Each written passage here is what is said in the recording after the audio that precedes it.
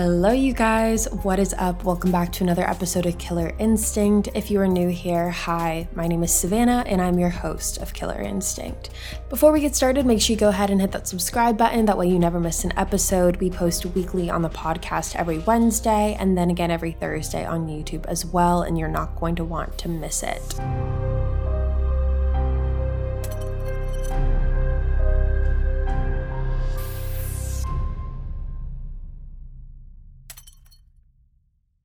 Now, you guys, as you can tell by the title of today's episode, today we are discussing the brutally horrific case of Zahra Baker. This case was actually recommended by a Killer Instinct listener, and if you don't know, you can always email me at killerinstinctpodcast@gmail.com, or you can send in requests to the Killer Instinct Instagram page. I take requests there as well. And when I got this request, I quickly looked into it and I looked at what the premise of the case was, and I was absolutely horrified. There's so much that goes into this case, and while it is necessarily a solved case, there are still so many questions about what exactly happened to Zahra Baker. So I'm very interested to see what you guys have to say about this one. So with that being said, let's jump right on into it today. Zahra Claire Baker was born on November 16th, 1999 in a town called Wagga Wagga, located in New South Wales, Australia, to her parents, Emily Dietrich and Adam Baker. Now, similar to a lot of parents, Emily dealt with some pretty severe postpartum depression after she gave birth to Zahra, and because of that, she figured that the best thing to do for her daughter would be to give custody to Adam, her father. So Adam got full custody of Zahra, and this was definitely not something that he expected or was in his plans, and he knew that in order to raise Zahra, he was going to need a village. He was going to need support. So he decided to move back in with his parents so his parents could help him raise Zahra as well.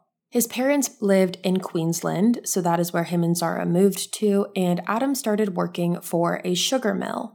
So that was what life looked like from 1999 to 2005, when unexpectedly, Zahra was diagnosed with bone cancer at only 6 years old. Shortly after she was diagnosed with the bone cancer, she was then diagnosed with lung cancer as well. And as a result of this, she had to have her left leg amputated as well as part of her lung removed, and she also had to wear hearing aids because the chemotherapy robbed her of her hearing. Now, this is something that no human deserves to go through, period, but especially a child. By 6 years old, Zahra had already experienced more adversity than the average human does in their lifetime. But regardless of the obstacles that were thrown at Zahra, she always handled them with such grace. She was a very optimistic little girl. She was described as upbeat and sunny, and she had a little sass to her. She had a little spunk. And with being raised by a single dad, her and Adam had a very, very close bond and relationship. They loved playing games together and just doing daily activities together, and Adam was always there to cater to Zahra's needs and never treated her like she was any less because of the struggles that she faced. And Zahra was really the light of Adam's life, and obviously it came with his challenges. However, Adam really stepped up to the plate in the first few years of Zahra's life and really took care of his daughter. Now that all brings us to 2007, and during 2007, Adam decided to get back out onto the dating scene, but with a young daughter, it was hard, so he decided to try online dating. He ended up signing up for one of those international online dating websites, and when he did that, he was able to connect with a woman in North Carolina. And this woman's name is Elisa Fairchild, and I'm just going to put it out there right now. Elisa, she's a Looney Tune, to put it lightly. Elisa grew up being the middle child of 2 sisters, and those who knew her growing up said that she was a master manipulator and a compulsive liar. Now, when Elisa met Adam, she had a family of her own. In total, she had 3 children, and these 3 children were a result of her 6 marriages. Elisa had been married 6 times before she met Adam, and from the years 2004 to 2007, so within 3 years, she was married 3 times. But according to Elisa, when she met Adam, she thought she met her Prince Charming. She ended up making a trip to Australia to visit Adam and Zahra, and that is where she said she really fell in love with Adam. She loved the fact that Adam was a single dad and loved how devoted he was to Zahra. Elisa said that this quality of Adam's really attracted her to him because she was a mother herself, and watching a single father be so caring towards his daughter, especially with Zahra's condition, was very attractive to her. And on the flip side, when Adam met Elisa, he thought that Elisa was the missing puzzle piece that was going to complete their family. He thought that this was a perfect opportunity to give Zahra the motherly figure that she deserved in her life. He claims that he envisioned a loving family with siblings for Zahra, and they were all going to grow up together and be this one big happy family. Now, by 2008, so 1 year after Adam and Elisa got together, Zahra actually went into remission for her cancer. And when that happened, Adam decided that he and Zahra were going to make the move to North Carolina to be with Elisa. And that's exactly what they did. They packed up all of their stuff in Australia and made the move to North Carolina, where Adam and Elisa got married. So Adam became husband number 7.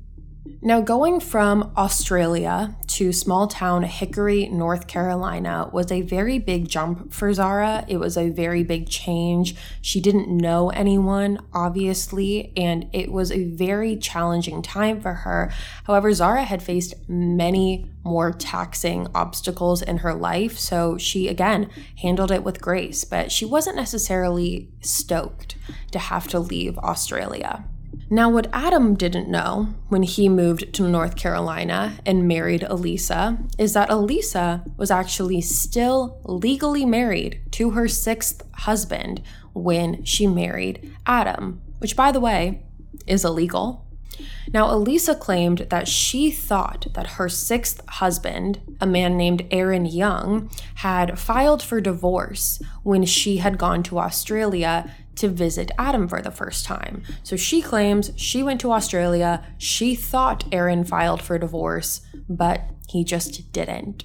Now, this story has some holes in it when you learn that Elisa and Aaron still remained very close friends when Elisa and Adam got married. So much so that Elisa introduced Aaron to Adam not as her ex-husband, but as her brother.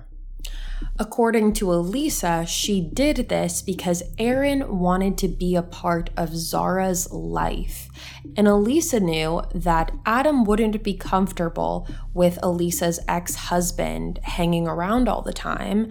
And so in order to make Adam more comfortable and to make Aaron happy, she decided to introduce Aaron as her brother. And if you're sitting there thinking, Savannah, that doesn't make sense, I know. But bear with me. So Adam, Zahra, and Elisa are now living in Hickory, North Carolina in a house together, and this meant that Elisa was now Zahra's stepmother. And according to Elisa, her and Zahra hit it off right from the start, and Elisa said that she loved the fact that Zahra always had a smile on her face and again had a certain spunk about her, and she never gave up. Elisa said that even her own biological children sometimes got jealous over the fact that they believed that Zahra was getting special treatment and that they were jealous over the bond that Zahra had with their mother. However, despite how Elisa recounts these events, there were actually a lot of reports of physical abuse going on in that house. Zahra had attended public school, and oftentimes teachers would notice different markings on her, and CPS was actually called to the home on 4 different occasions to investigate claims that Zahra was being abused. A teacher at one point had even given Zahra her personal phone number and said, if anything is ever going on, you can call me. It was even said that one day Zahra came to school with a black eye. Now, neighbors confirmed all this, saying that they would see Elisa physically and mentally abuse and neglect Zahra, and that they had approached her on several occasions and told her to stop. However, she just brushed them off and did not care. It was said that Elisa had a bad temper and she acted fast with physical punishment. Another friend claimed that she saw Elisa with a swollen hand one time, and when she asked her about it, Elisa said that she was trying to spank Zahra. However, instead of hitting her, she accidentally hit her prosthetic leg. Elisa also stated that she told Adam that instead of the real story of her trying to hit Zahra, she told Adam that she fell down the stairs and that's why her hand was so swollen. Because she knew that if she told Adam the truth, Adam would be very angry. Now, this is not the first time that Elisa had allegations like this against her, because social services had actually been investigating Lisa since 1999 in regards to alleged abuse of her other 3 biological children. So Elisa was already on police radar. So this all brings us to October 9th, 2010 at about 5:30 a.m. Do you ever fantasize about who you'd be if you lived somewhere different? Maybe you'd surf if you lived by the beach, or maybe if you lived in the city, you would live above a coffee shop and finally be able to write that novel you've always dreamed of. Or if you had a dishwasher, maybe you'd actually be able to start cooking and make a proper dinner at home. With over 1 million available units for rent on Apartments.com, the you abilities are endless. Apartments.com lets you narrow down exactly what you want and when you want it. And with their instant alert, you'll never miss out on seeing what could be your new perfect place. Apartments.com has helped millions of renters find their perfect place to live, whether that's an apartment, a townhome, or even a house, and they can help you find exactly what it is that you're looking for. Visit Apartments.com, the place to find a place. Police were called in regards to a fire that Elisa said had been started in the back of their home. Police rushed over to the scene and were able to put out the fire, and then they left. Now, 911 received another phone call from the Baker household at around 2 p.m. the same day, but this time it was Adam who was calling. Adam had called the police and reported that Zahra was missing. Now, police again arrived to the house for the second time that day to speak with Adam, and he told police that he found a ransom note. Now, this ransom note was found on the windshield of the company car that Adam drove. And this ransom note was very confusing because even though it was found on the windshield of the car that Adam drove, the ransom note was directed towards Adam's boss, a man named Mark Coffey. The ransom note was asking for $1 million in exchange for Mark Coffey's daughter. However, this didn't make any sense for multiple reasons. The first one being it was on the car that Adam was driving, but also because police went and checked in with Mark and found that his daughter was safe and sound in her room. So this ransom note right off the bat didn't make sense. However, when Adam was talking to police, he thought that it was possible that whoever started the fire earlier that morning did so in order to make a distraction so they could take Zahra. He also claimed that whoever wrote this ransom note, which had to be the same person, must have mistaken Zahra for Mark Coffey's daughter.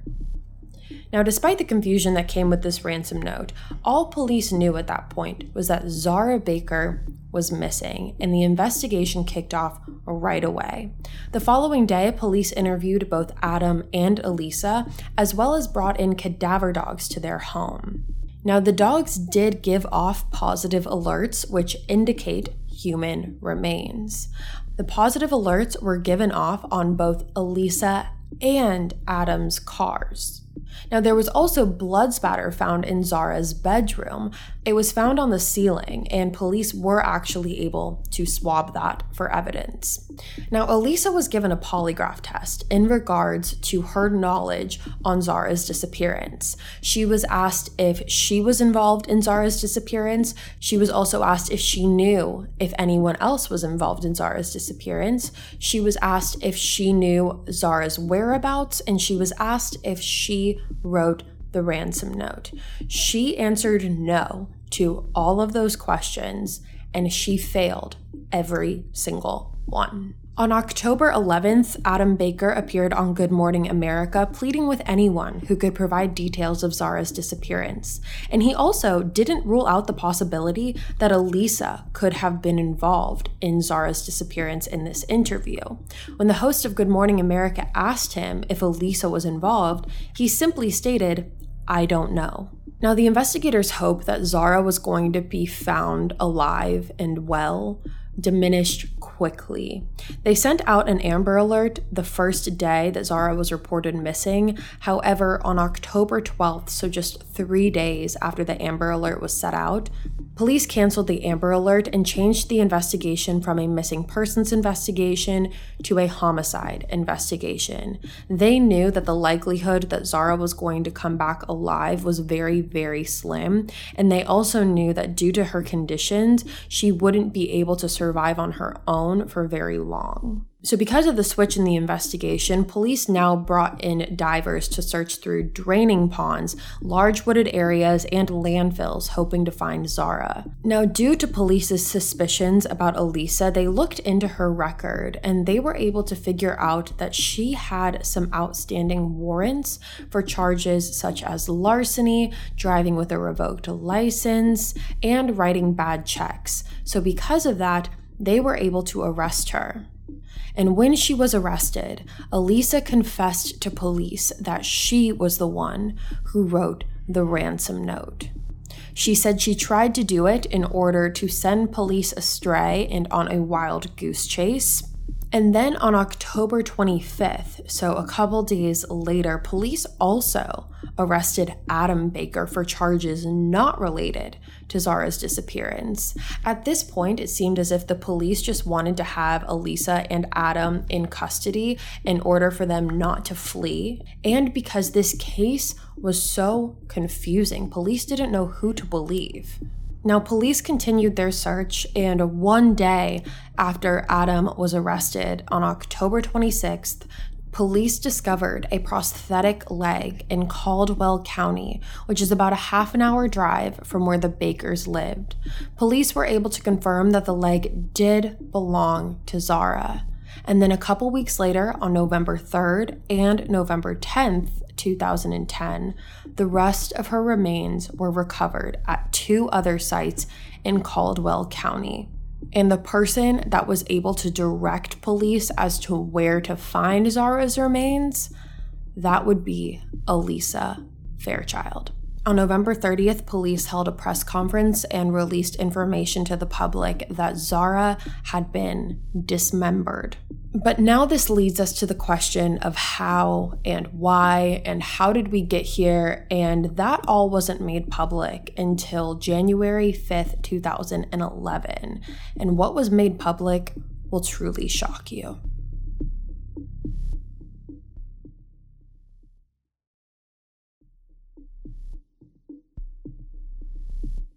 On January 5th, 2011, police revealed to the public that Zahra Baker had been dismembered in her own home on September 24th, 2010.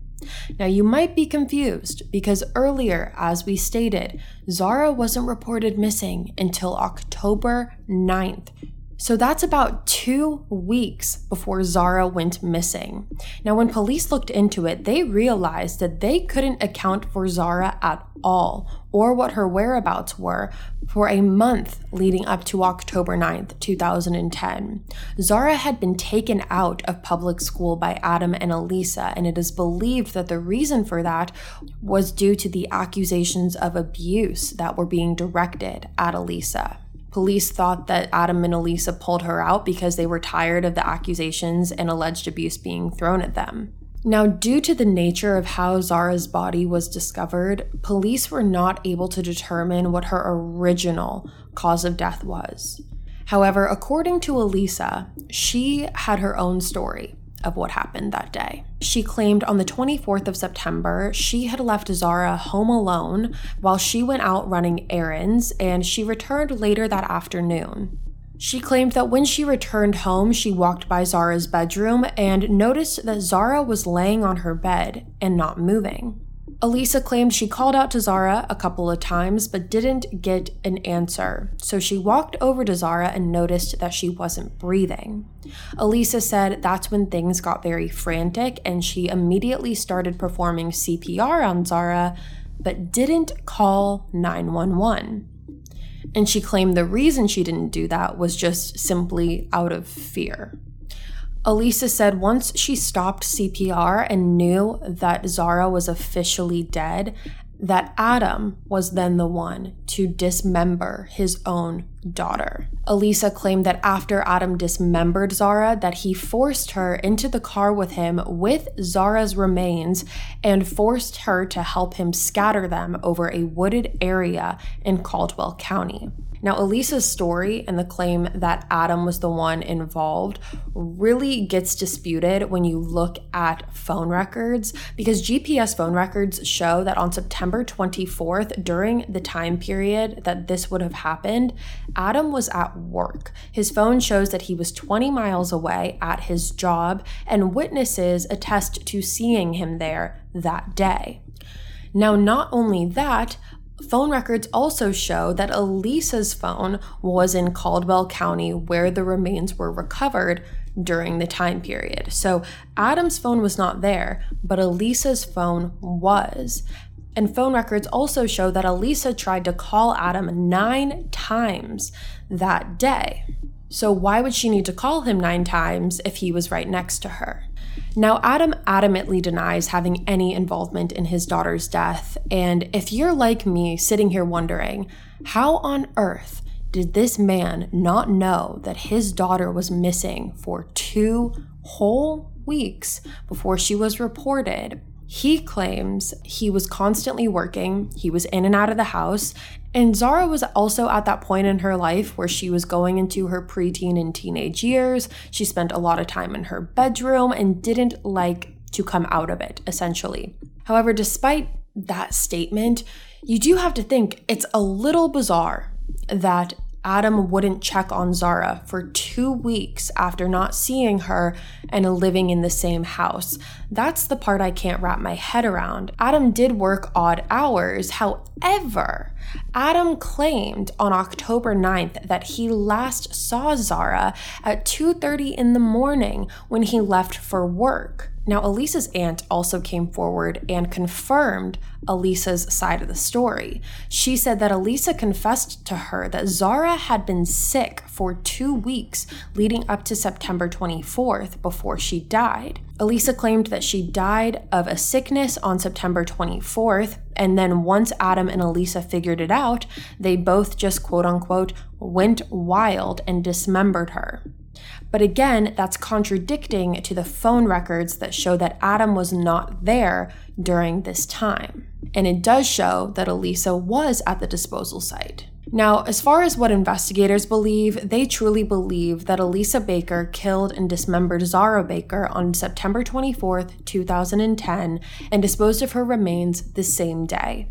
Now, Elisa was arrested and charged for second-degree murder with aggravating circumstances on February 22nd, 2011. The reason she got the second degree instead of first-degree murder was because she helped authorities find Zahra's remains once she was arrested. Now, police could not find any credible evidence that Adam was involved, so he did not get charged with anything in relation to Zahra's death. However, 2 months after Elisa got charged, in April of 2011, Adam got charged with identity theft of Elisa's son-in-law.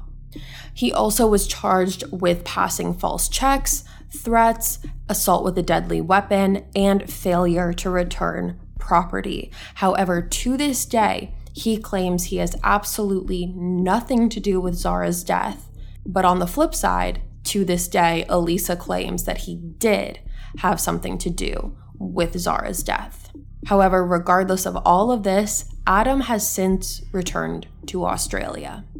Now, instead of going to trial, Elisa ended up taking a plea deal to avoid the death penalty, and she only got 18 years for this. 18 years in prison for the dismemberment of a child.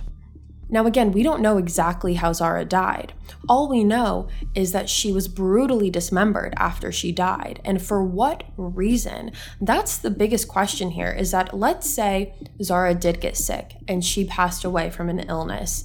Why on earth, instead of calling 911, would you decide to dismember her instead? You can't make that one make sense. Now, in 2013, Elisa did get sentenced to an additional 10 years in prison for drug-related charges, so she is going to be incarcerated for a little while longer. However, still, it does not seem like enough time. Now, since all of this, Zahra's biological mother has actually spoken out. She spoke out in 2010. Now, Emily, Zahra's biological mother, stated that when she gave Adam custody, she was not under the impression that she was never going to see her daughter again. She thought that by giving Adam custody, she was giving Zahra the best life possible. However, she still thought that she would be able to see her daughter when she wanted to. However, she claimed that every time she tried to see Zahra, Adam continuously kept her from Emily. And that, you guys, is the case of Zahra Baker. This one definitely gets me heated up because I feel like there's still so many unanswered questions and just things that don't make sense. Again, if Zahra was sick for 2 weeks and died, why did they dismember her? How did Adam not know his daughter was missing for 2 weeks? The list goes on, but I'm so curious to hear what you guys have to say about this one. So with that being said, you guys, that is all from me today. Thank you so much for tuning in to another episode of Killer Instinct. If you're new here, hi, my name is Savannah, and I'm your host of Killer Instinct. Make sure you go ahead and hit that subscribe button. That way you never miss an episode. We post weekly on the podcast every Wednesday, and then again every Thursday on YouTube as well, and you're not going to want to miss it. I'll be back next week with a brand new case for you guys, and until then, stay safe. Bye, guys.